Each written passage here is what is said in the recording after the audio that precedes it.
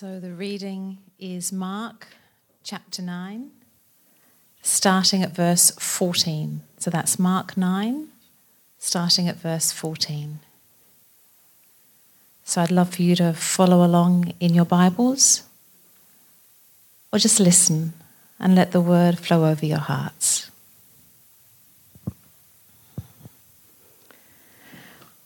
When they came to the other disciples, they saw a large crowd around them and the teachers of the law arguing with them.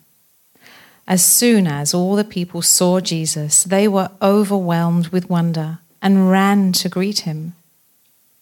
"What are you arguing with them about?" he asked. A man in the crowd answered, "Teacher, I brought you my son, who is possessed by a spirit that has robbed him of speech. Whenever it seizes him, it throws him to the ground. He foams at the mouth, gnashes his teeth, and becomes rigid. I asked your disciples to drive out the spirit, but they could not." "You unbelieving generation," Jesus replied, "how long shall I stay with you? How long shall I put up with you? Bring the boy to me." So they brought him. When the spirit saw Jesus, it immediately threw the boy into a convulsion. He fell to the ground and rolled around, foaming at the mouth. Jesus asked the boy's father, "How long has he been like this?" "From childhood," he answered. "It has often thrown him into a fire or water to kill him. But if you can do anything, take pity on us and help us." "If you can," said Jesus. "Everything is possible for one who believes." Immediately, the boy's father exclaimed, "I do believe. Help me overcome my unbelief." When Jesus saw that a crowd was running to the scene, he rebuked the impure spirit. "You deaf and mute spirit," he said, "I command you, come out of him and never enter him again." The spirit shrieked, convulsed him violently, and came out. The boy looked so much like a corpse that many said, "He's dead." But Jesus took him up by the hand and lifted him to his feet, and he stood up. After Jesus had gone indoors, his disciples asked him privately, "Why couldn't we drive it out?" He replied, "This kind can come out only by prayer."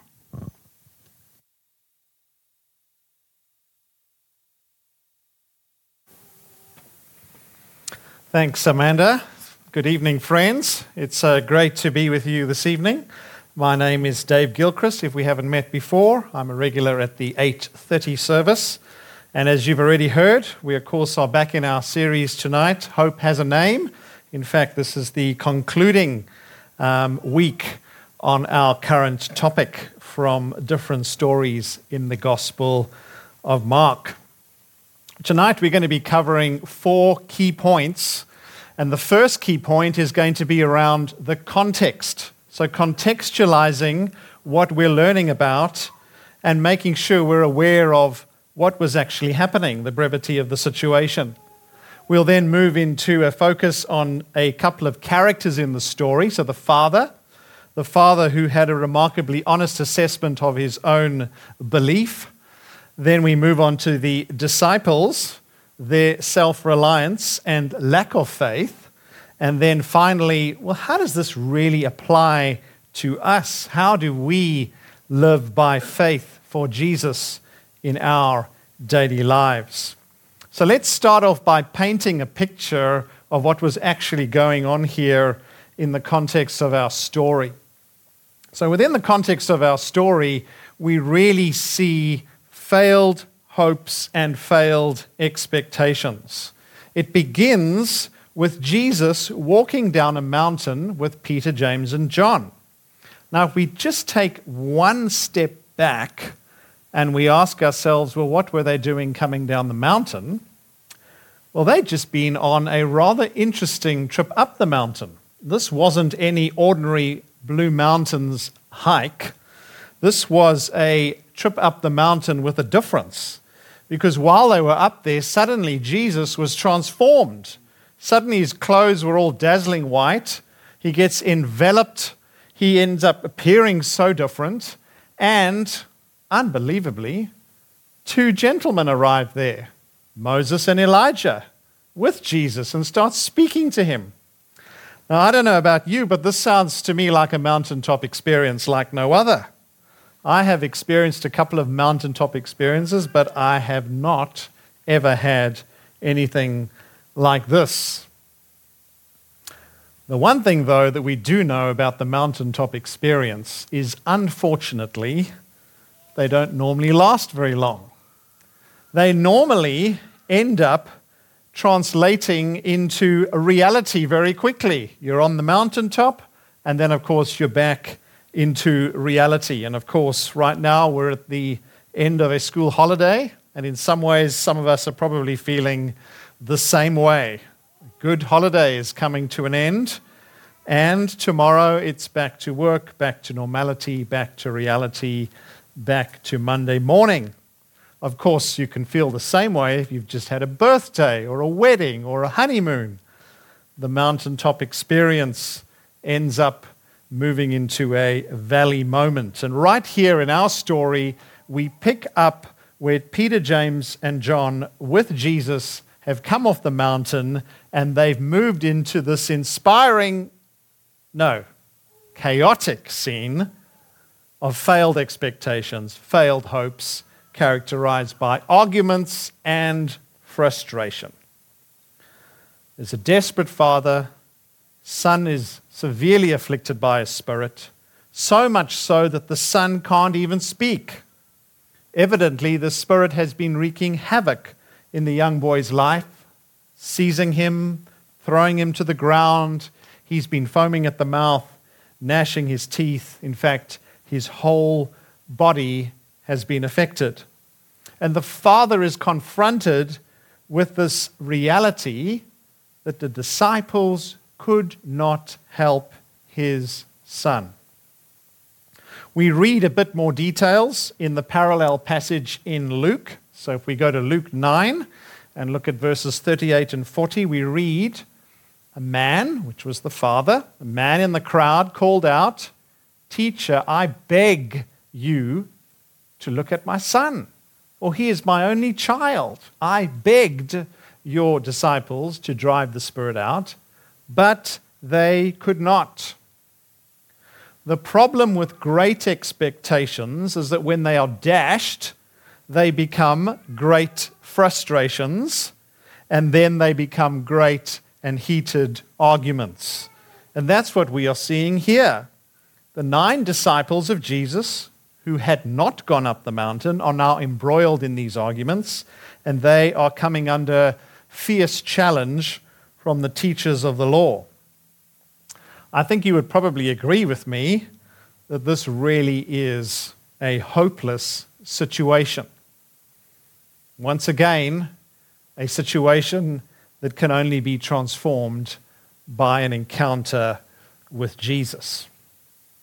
And so we move into point number 2, which is focusing on one of the key characters in the passage, the Father.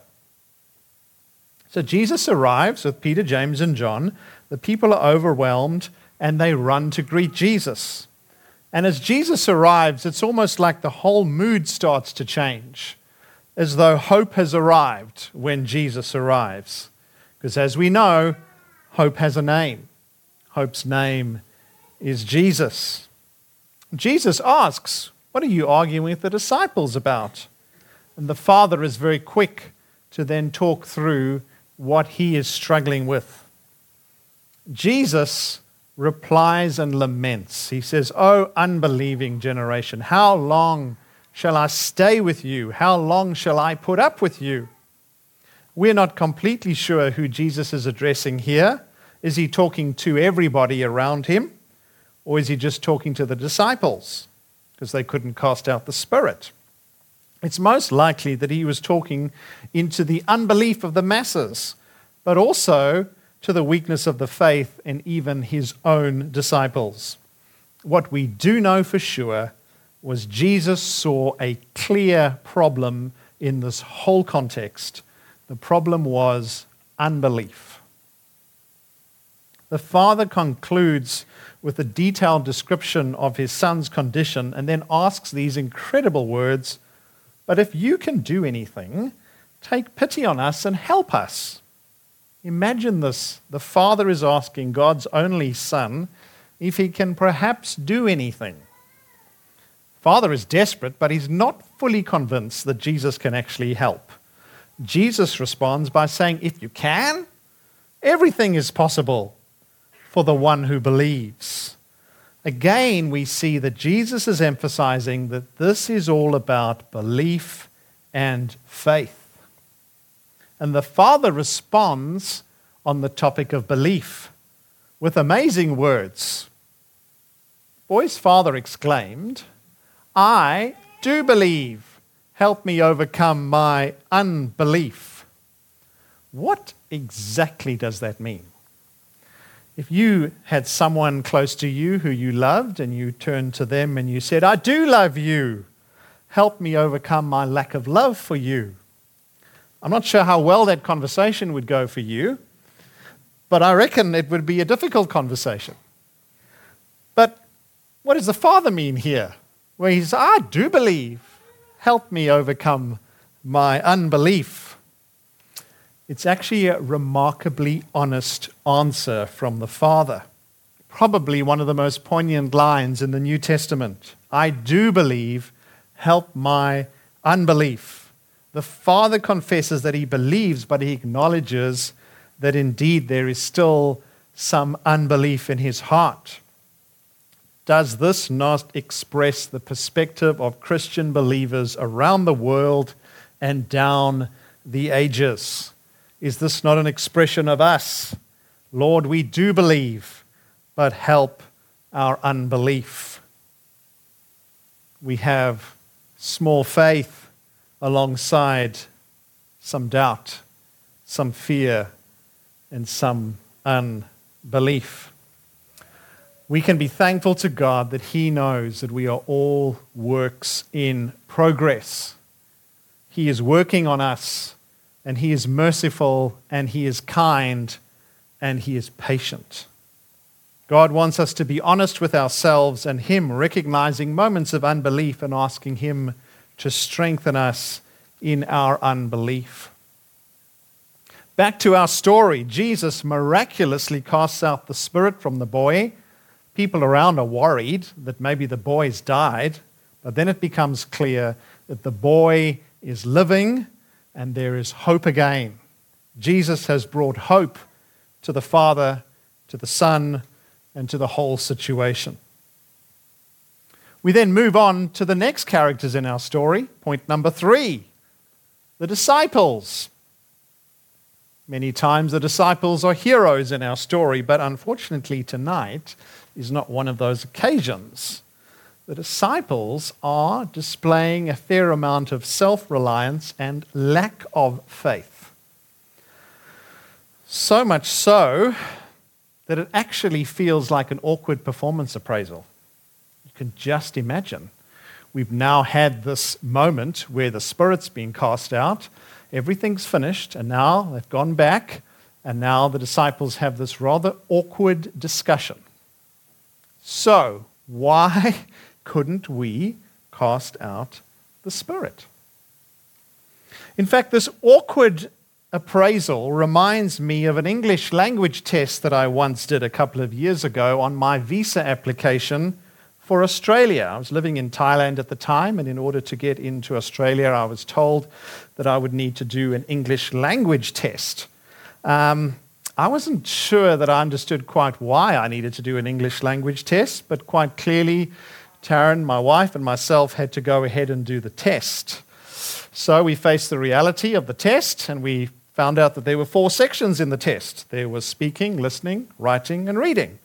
And quite easily, you had to get 6 out of 9 for each section in the test if you wanted to pass the test. In fact, your lowest score for the section that you performed weakest in was going to become your overall score. So I thought to myself, well, I've obviously got to get at least a 6 for each of the sections. But I felt pretty confident about everything. And my wife, Taryn, was suggesting I did a few past papers online. And I said, well, no, I don't want to do that. Thank you. I actually would like this to be a challenge, right? I'd rather go in there and have the challenge of doing a test, but not actually preparing for it, because I'm pretty sure that I'm able to get through the test pretty well. Probably similar to what the disciples were thinking when they heard about the spirit that they were going to cast out. I got on to the Friday, did the speaking test, went incredibly well. Invigilator actually said to me, why are you even doing this test? Which I thought was a pretty good sign. And he said to me, please come back on Saturday for the other 3 sections. I got there with 220 people in this big hall, but I knew that it should be pretty simple. Got into the test, and we started with the listening test. And there were 2 scripts. The one was a question script where you could write your answers as you went.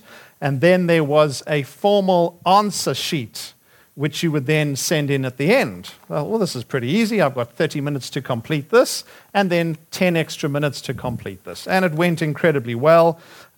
Finished my first section in 30 minutes, transferred my answers, and I was so confident that I stopped listening to instructions from there. I thought, well, this is easy, right?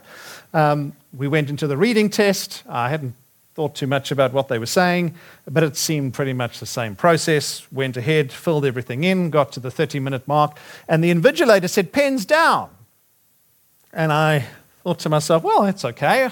Just got my 10 minutes to fill in my answer sheet. I should be fine. And they said, please hand in your answer sheet. And I suddenly went cold. I thought to myself, hold on. I have all my answers, but they're all on this sheet. Where's my extra 10 minutes? Somewhere along the line, they had briefed all of us and said, you won't have the extra 10 minutes. Please make sure that your answers are on your sheet when you finish the 30 minutes. And of course, I suddenly realized that I was handing in an answer sheet with no answers to the section. Well, I went ahead and finished the writing test and walked out the door and thought, well, let's see how we go. Well, my results are up on the screen for all of you to see.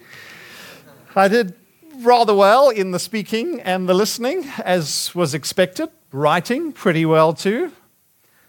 But the reading side of the test, I got 1 out of 9 for simply probably writing my name. There wasn't anything else on the answer sheet. And of course, as I said to you earlier, the frustration of this whole thing was your final mark is based on your weakest section. So my final mark was a 1. And I can tell you that to this day in Australian Home Affairs, I think everyone thinks I'm illiterate because that is still the score that is sitting on my answer sheet.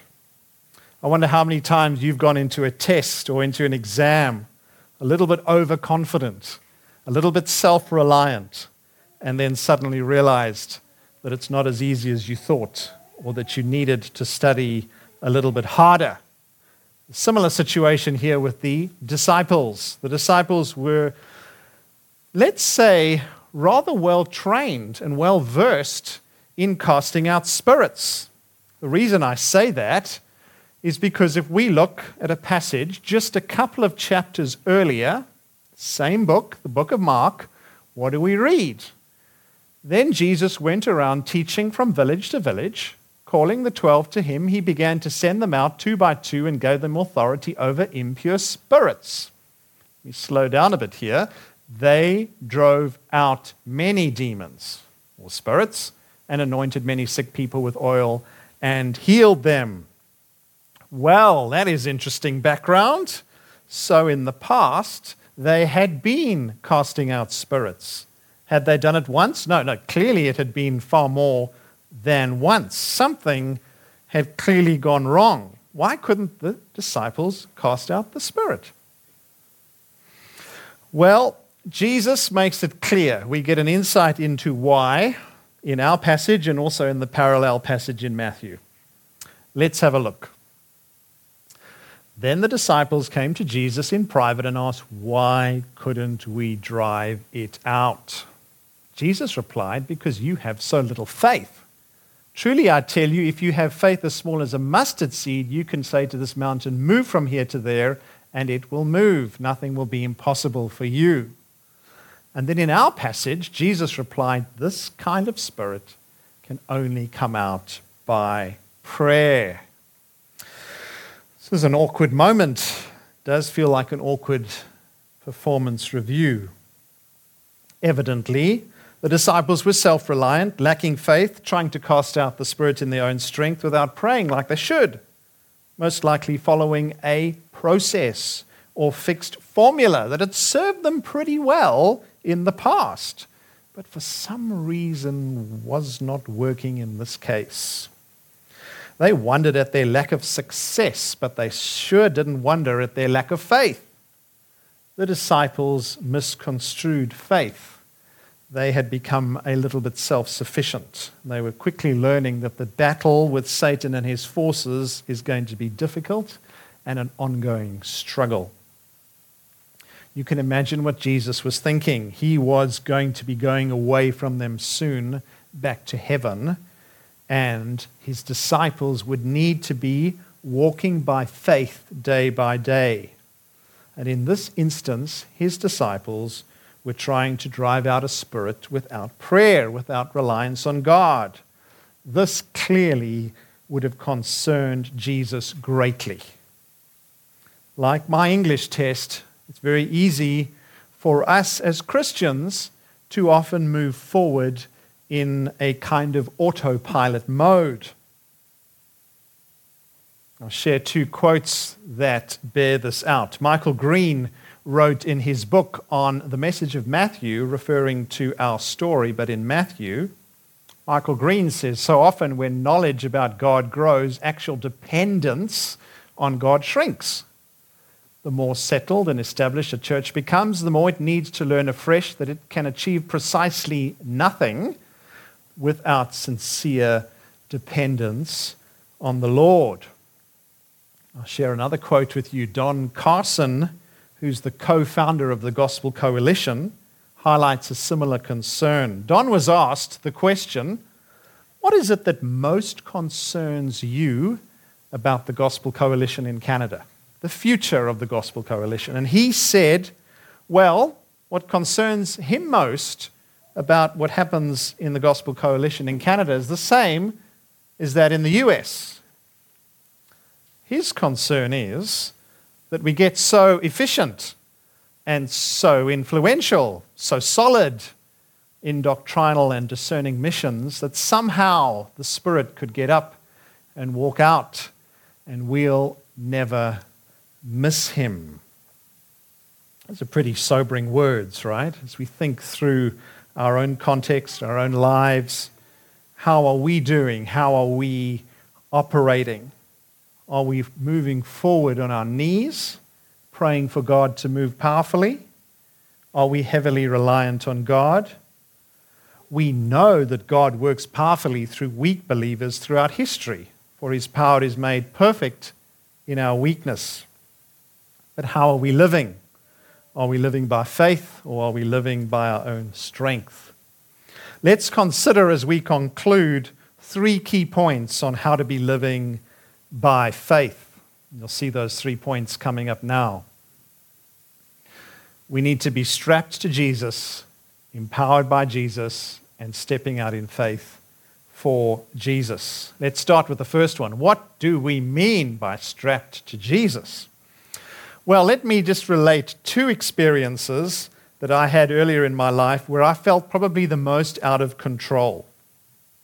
Firstly, in my 20s, the visual is relevant on the right-hand side. I did a tandem skydive strapped to an experienced, trained, and certified skydiver.